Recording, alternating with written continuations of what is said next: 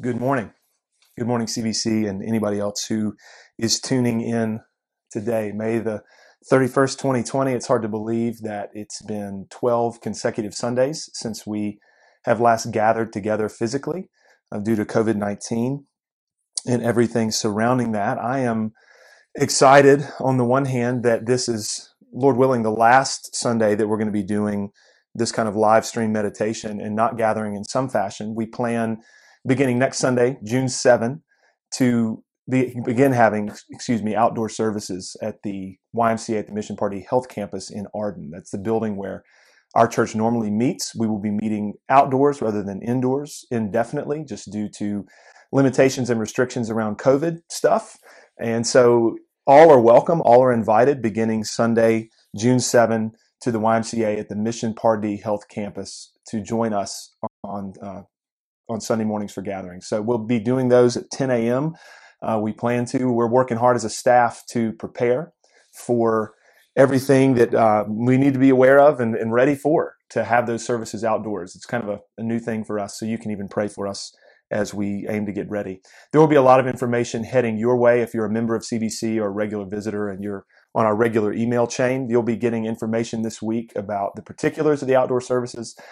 The emails will come. There will probably be some videos posted and the like. If you have any pointed questions, though, you can always reach out to me or to Mackenzie.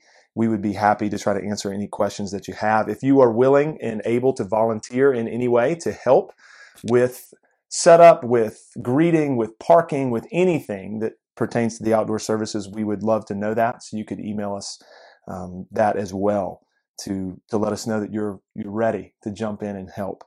So I look forward to seeing a number of you next Sunday, and I'm really glad that this is the last Sunday I'll be setting up a camera like this in my office to teach God's Word this way. Before we make our way to the Bible and before we consider Matthew 11 today, I want to pray for us and for our land in light of things that have been going on this week. And obviously there are things that have been going on in our land for a long time that have given rise to the events of this past week. I know that I can speak personally for myself, just broadly with respect to our country, our land, our society. I can't remember a week where I have been more burdened or more distracted or more grieved by things that I see, by things that I'm reading, things that I'm hearing. It's been a heavy week, a lot of reflection, introspection, a lot of prayer, tears, and I know I'm not alone in that. The events of the past week, perhaps in a pointed way, are evidence of what sin has done to us and has done to our world, and it's heartbreaking, to say the least. So if you would, if you're watching, you can join me as we go relatively briefly but sincerely to the Lord in prayer and ask Him for His help and His mercy and His grace in these days and in these things. Let's pray. Our Father in heaven, we come to you in the name of Jesus, covered in His blood and standing in His righteousness, and we pray for those who are grieving in this time. We pray especially at this moment for the Floyd family and the things that they must be feeling, the pain that they are experiencing. We pray that you would comfort them. We pray for all who have had loved ones unjustly killed, where the events of this week have probably brought those things back to the surface, and they are experiencing, no doubt, all kinds of pain and suffering of their own. And so we pray for those individuals that you would comfort them as well. We pray for those in our own community, our neighbors and our friends who fear that what happened to George Floyd may very well happen to them. We pray that you would comfort them. We pray that you would protect them. We pray for law enforcement officers in our church, and broadly, we pray that you would give them courage, that you would give them restraint, that you would give them wisdom in these difficult days, and we pray for their protection too. Keep them safe as they aim to keep us safe. Father, we pray perhaps above these other things and in and through these other things that you would heal the divisions that exist in our society. They are deep, they are intense, they are raw right now. So we pray for your grace and for your mercy, that you would work to tear down the walls of hostility that exist in our land and in our society. We pray for justice to reign in our land. We pray that justice would be something that all men and all women of all ethnicities would know. We pray for our leaders that you would give them wisdom in these volatile and difficult days. And we pray for peace in America. We pray for compassion toward our brothers and sisters in the church and toward our neighbors more broadly. We pray that for us in our interactions with others, that mercy and compassion would make room for answers that we are not expecting. We all have planks in our eyes, as Jesus says in the Sermon on the Mount. We pray that you would remove those so that we might see more clearly. We pray for charity with one another, and that you would open up avenues for conversation and greater understanding amongst especially your people in the church. And we pray that for our land more broadly, but most especially for us with our brothers and sisters. We pray that we would talk honestly and kindly and charitably, that we might understand one another better. We pray for us that you would work in us by your Spirit, that we might love our neighbors as ourselves, as you instruct us to do. We pray that the gospel would go forth and that you would bring people to faith in Christ, because we know that the gospel is the only real answer for the sin that is in us and for the hatred that we all at times have towards our fellow man. Only the gospel of Jesus Christ and only your Holy Spirit taking up residence in us can do anything meaningfully about it. So we pray that the gospel would go and that people would trust Christ. We pray that your kingdom would come and that your will would be done on earth even as it is done in heaven. We pray that you would forgive us for our sins as we forgive those who've sinned against us. And we pray that we would trust Christ and that knowing we are in him, that we would find peace and rest for our souls. And we pray these things in Jesus' name. Amen. Amen. Well, friends, we will now turn our attention to God's Word.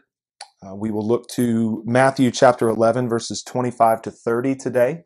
We're going to consider that passage of Scripture where Jesus invites people to come to him that they might find rest for their souls. This is the fourth in a series of meditations that we've entitled Encounters with Jesus. These are accounts not from the Gospel of Mark, just because we recently went through that book as a church together. These are accounts from the other Gospels. They are interchanges between Jesus and his audience. They are parables, some of them teachings, others of them, some of them well-known, some of them not so much. This is the fourth of a series of 12 of these meditations that we plan to do for the next number of weeks. So if you have your Bibles, you can go ahead and open them up to Matthew chapter 11 and verse 25. Just as you're doing that, I want to give us a little bit of context with respect to this section of God's Word. In verses 16 to 19 of Matthew chapter 11, we see Christ saying things to his audience. In verses 16 and 17, he says, "But to what shall I compare this generation? It is like children sitting in the marketplaces and calling to their playmates, 'We played the flute for you, and you did not dance. We sang a dirge, and you did not mourn.'" In other words, this generation, Jesus says, his Jewish audience that he's speaking to, this generation is like children stubbornly complaining about people not dancing to their tune that they're playing in the streets. They resist God's word and excuse it by complaining about God's messengers. We don't believe God's word. We resist God's word because the messengers, there's something wrong with them. He goes on in verse 18 to talk about John the Baptist. These people would say about John that he has a demon. Jesus says this, "For John came neither eating nor drinking," and they say he has a demon. But then verse 19, the Son of Man, that's Jesus himself, came eating and drinking, and they say, "Look at him, a glutton and a drunkard, a friend of tax collectors and sinners." So it seems that John was too austere on the one hand. But then Jesus, his style is too celebratory and welcoming toward unworthy people. Then in verses 20 to 24, Christ begins to denounce cities in which his mighty works had been done. He denounces them because they had not repented. It's pretty clear. Let's just read verse 20.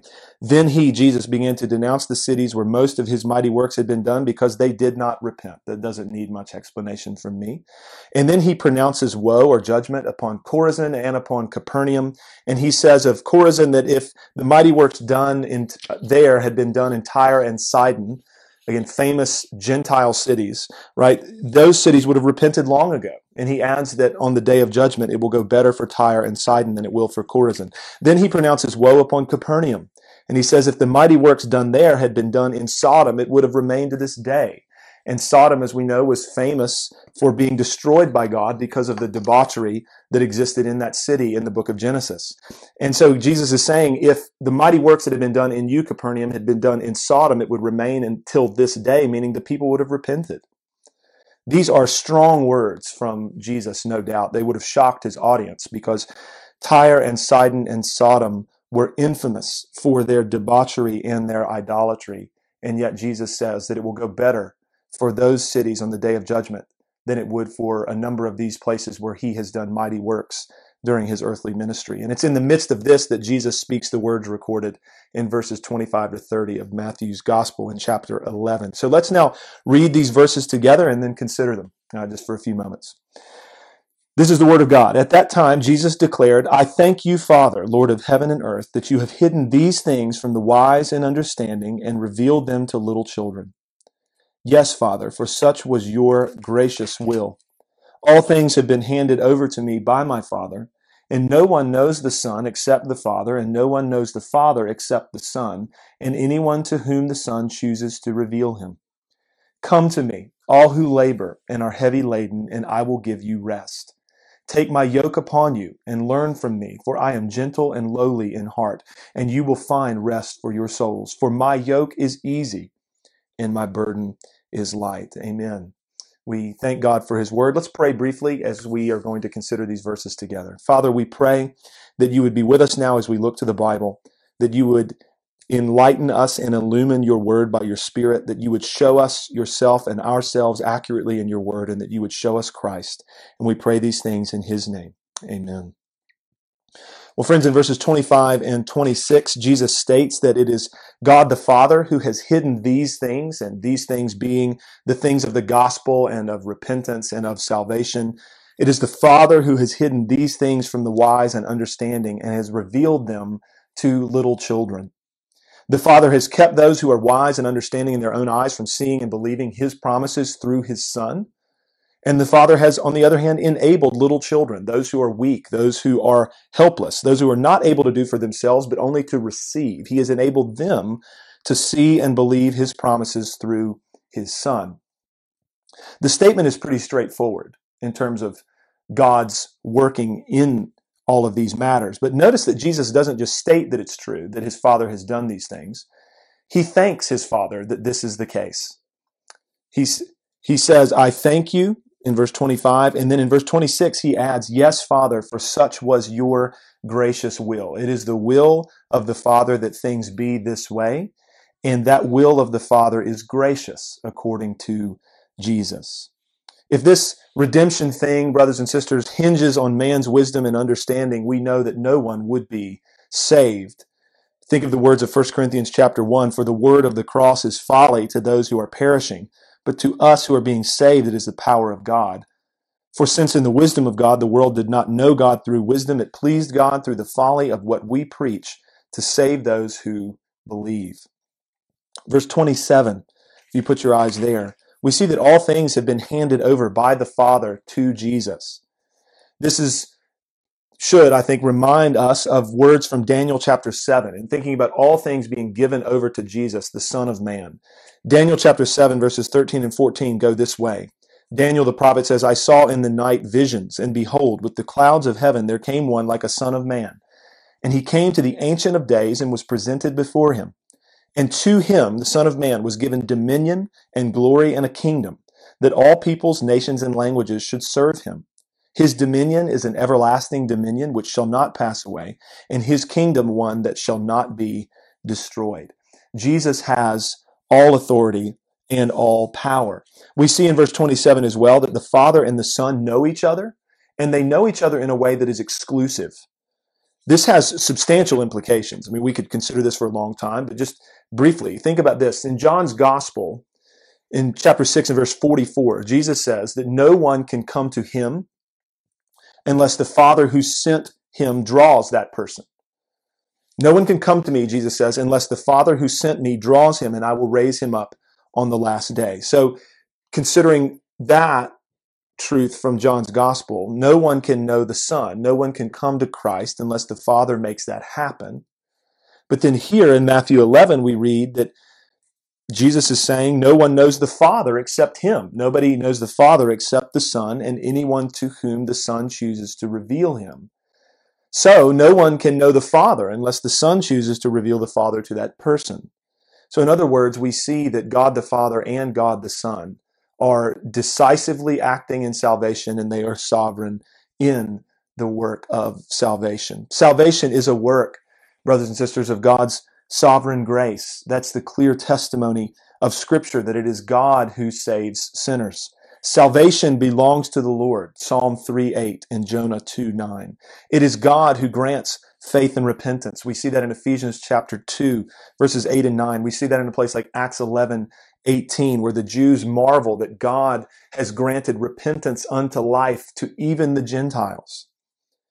It is God who makes us alive together with Christ, Ephesians 2:4 and 5. And as we thought about last week, we are born again. We experience the new birth by a work of the Holy Spirit. The Holy Spirit, Jesus compares him in his working to the wind. We don't know where the wind comes from or where it goes. We hear the sound of it, right? But he's saying that's how the Spirit works. You don't understand. You don't know exactly how this happens, but you see the effects of the work of the Spirit. In John chapter 6 and verse 63, Jesus says that it is the Spirit who gives life and that the flesh is of no help at all. And all of this, brothers and sisters, serves to rob us of any possibility of boasting and gives God all glory in salvation. And I think that just for Christians, it resonates with us, right? Because we understand that this is how it is and this is how it should be. We can't boast in anything other than the Lord. We boast in only Christ. And we have nothing in ourselves upon which to base our confidence. And we know that God should get all the glory for saving sinners such as us. And this will be the refrain of heaven forever. We read these things in the book of Revelation. Chapter 5, for example, the people and the creatures around the throne of God say to the Lamb, to Jesus, "Worthy are you to take the scroll and open its seals, for you were slain. And by your blood you ransomed people for God from every tribe and language and people and nation, and you have made them a kingdom and priests to our God, and they shall reign on the earth. Worthy is the Lamb who was slain to receive power and wealth and wisdom and might and honor and glory and blessing." Or Revelation chapter 7. These words are fantastic. "After this I looked, and behold, a great multitude that no one could number, from every nation, from all tribes and peoples and languages." We will all, in the events of this week, my goodness, Revelation 5, Revelation 7. This is what God's design is for his people forever. All tribes, all peoples, all nations, all tongues around his throne, united in Christ, praising God forever. What a day that will be. John says, after this I looked, and behold, a great multitude, as I read, right, from every nation, from all tribes and peoples and languages, standing before the throne and before the Lamb, clothed in white robes, with palm branches in their hands, and crying out with a loud voice, "Salvation belongs to our God who sits on the throne and to the Lamb." That is the clear testimony of Scripture. That's really the point that I'm aiming to make even here from Matthew 11, 25 to 27, is simply that. Salvation belongs to our God who sits on the throne and to the Lamb. The flesh is of no help whatsoever. Our salvation is a work of God from beginning to end. Not only does this rob us of any possibility of boasting and give God all glory for salvation, it also puts rock under our feet. It gives us assurance and peace that we will finally and certainly be saved. Because if it is God who has caused us to be born again, which it is, if it is God who has united us with Christ, which that's the case, if it is God who has begun the work of our salvation, we know that it is God who will complete the work of our salvation and see it through. He who began a good work in us will bring it to completion at the day of Christ Jesus, Philippians 1:6. It's like Jesus says in John's Gospel, "All that the Father gives to me will come to me, and whoever comes to me I'll never cast out. For I have come down from heaven not to do my own will, but the will of him who sent me. And this is the will of him who sent me, that I should lose nothing of all that he has given me, but will raise it up on the last day. For this is the will of my Father, that everyone who looks on the Son and believes in him should have eternal life, and I will raise him up on the last day." Those who are given to Christ by the Father will come to Christ, and whoever comes to Christ will never be cast out. Jesus will never lose us, but will raise us up on the last day. It is significant, brothers and sisters, that right after this straightforward articulation of the sovereignty of the Father and of the Son in salvation comes an invitation. These things are in no way contradictory. So this is a paraphrase in one sense of what Christ has been saying and is about to say. He says, I thank you, Father, that you've hidden these things from the wise and understanding and have revealed them to little children. Father, your will in all of this is gracious. No one knows you except me, and no one knows me except you. No one will know you, Father, unless I choose to reveal you to them. And then immediately, if you are weary, come to me, and I'll give you rest. If you are carrying heavy burdens that you can't bear, come to me, and I'll give you rest for your souls. Verses 28 to 30 are words and verses that are well known to many and cherished by many. I would count myself among that number for good reason. They are a wonderful and beautiful invitation to weary strugglers to come to Christ for rest and for peace. Jesus invites those who labor, those who work, right? You see that in verse 28. And those who are heavy laden, carrying heavy burdens, to come to him for rest. Jesus invites people to take his yoke upon themselves rather than the yoke of the law, right? Or the yoke of the Jewish leaders. And in so doing, Jesus says that we will find rest for our souls. In Jesus' day, it was very common for Jewish leaders and teachers, rabbis, to talk about the law using the metaphor of a yoke, right? The yoke of the law was a common way of speaking.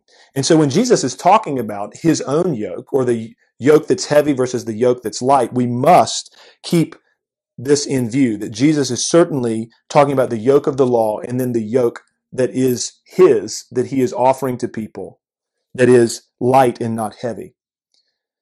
Jesus invites people to take his yoke upon themselves. He tells us that his yoke is easy and his burden is light, unlike the very hard yoke and the heavy burden of the law and the yoke and the burden placed upon people by the Jewish leaders. Just a brief interjection. I know in my own experience this is true, and I trust that for many who may be listening to this or may listen to it at some point, you hear these words of Jesus and you hear him say, my yoke is easy and my burden is light, and you think, that sounds flat out incredible. And I believe Jesus. Like, I take him at his word. I believe he's telling the truth, that his yoke is easy and his burden is light. But that has never been my experience in the church. This burden feels anything but light. Well, there isn't time to say everything that could be said about that or even why it is the case. The heart of the matter, though, friends, boils down to the sufficiency of Christ and the nature of the gospel. The question is, has Christ saved us? Has he done everything necessary to reconcile us to God? Or is it a situation where he has gotten this thing started and then we need to do our part? Is there something left for you or for me to contribute? If Jesus provides only a part, or even if he only provides the vast majority of our salvation, leaving us to provide the rest, then we are still hopeless under the burden of sin and the demands of the law. We at CBC, we talk a lot about the way Jesus preaches the law in the Sermon on the Mount. I will often say that it's the best sermon on the law ever given. I stand by that.